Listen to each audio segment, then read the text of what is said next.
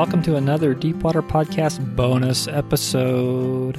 So, I was talking with Todd, and the topic was really about making disciples in the marketplace. But somewhere the conversation drifted, and I asked him a little bit about what it was like discipling their daughters, and he just had some really good thoughts on that. It didn't fit with what we were talking about, and so I cut it out, but I thought I'd just plop it in there as a little bonus for you here. Listen up and enjoy. What about, what does discipling your two daughters look like to you guys? That's a good question. The other side of full-time work, we still got our primary disciples at home. Yeah, I think it's being, honestly, I would equate it to a lot of the same things. They need to know that they can trust me. Mm-hmm. They need to know that I'm trustworthy. They also need to know that I'm very transparent with them. I will share things in my life that are going on. And, my wife and I are fairly transparent in our relationship in front of them. Mm-hmm. We don't have huge fights, but when we have a disagreement, we don't really concern if they're in the room or not. We'll talk about it. We'll show them that happens. That isn't the end of a relationship. It's a healthy relationship, and we work through it. And the next hour, we're giving each other a big hug and, mm-hmm. loving each other. So we're fairly transparent with that. So I think that is part of discipling them. The other part is making sure that they're getting fed spiritually, that we're praying with them and we're praying for them. We're giving them opportunities to expand in their prayer life. We try to give them opportunities at dinner or in the evening. Our youngest she's a prayer warrior in a lot of ways. We'll be laying in bed together and she says, "Daddy, we should pray." Mm-hmm. Yeah, we should. Let's do that. And so we encourage that activity. We encourage her. We try to listen to that. Right. Mm-hmm. That's a great idea. Let's do that. Our oldest is not as into that, I guess, but we make monumental occasions, like when she believed in Jesus.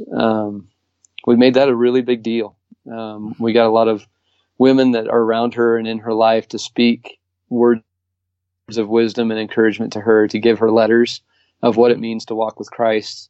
We gave her, a Bible that would help her study more. I gave her a journal. I said, "Hey, this is, I explained the purpose of that journal, which was, it's a spiritual journal. It's to log things between you and Christ, things that you're learning, things that you want to ask him." And so giving them some tools, like just some things to make it special, to make it a different kind of relationship for her that's very real and interactive, is the goal. Mm-hmm. So the other thing I would say is taking trips with them or dates with them, spending one-on-one time with them and talking about their lives or things that are upsetting to them, friendships that they like or friendships that they don't like. I mean, until you get one-on-one with my girls, like there's a heart in there whenever I'm with them alone that is different than when they're in a different circumstance. And so I want to be one-on-one with them often, so that I get that and I get that time with them to disciple them. Really, that's what it is getting into their lives and hearing them be transparent and letting them know that I'm trustworthy for their stuff. Is kind of part of that. I think Terry takes that, we're different people, obviously. Terry and I are different spectrum. So because we have girls, I think she has a different relationship than the daddy does with them. And so I see her taking, huge steps on what it means to be a woman and to challenge them with things and challenge them with attitudes and challenge them with responsibilities at the house. And I think, because I'm not with them day in, day out, she has a different relationship with them because she sees kind of everyday attitudes and things that are coming out. I obviously see some of those and I hear about them a lot from Terry, but all of those things, I mean, that's parenting, right? That is parenting, but in a lot of ways, parenting is discipling. And I think there's a lot of tangible things that, I would do with a disciple that I'm doing with my daughters. And part of that's cautioning them on certain things and saying, hey, it's not appropriate or that's not right.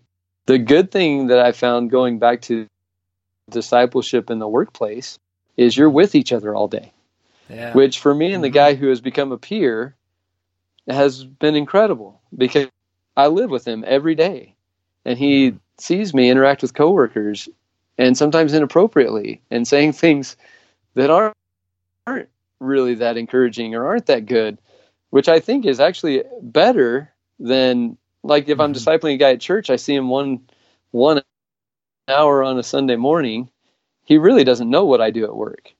It's been remarkably transforming to have a guy that I've discipled sitting in the cubicle across the hall, listening to everything I do, everything I say. That's incredible. It's fantastic. Yeah. And I think, with my daughters, that's similar too. You're always they see the worst parts of me as well as the best parts of me. And, it's that kind of transparency there that really, I think, builds relationships and ultimately allows you to speak into someone's life. Yeah. Well, there you have it. I hope you enjoyed that. I know that was not a comprehensive, exhaustive talk about how to disciple your daughters, but I thought he had some really good things to say. It didn't fit in with what we were doing the day we were recording his episode, but I did want to throw it out to you guys here. I hope you enjoy it, and maybe one of these days we'll get somebody on that specializes in or has spent a lot of time thinking specifically about discipling their children. Anyway, God bless you guys. Until next time.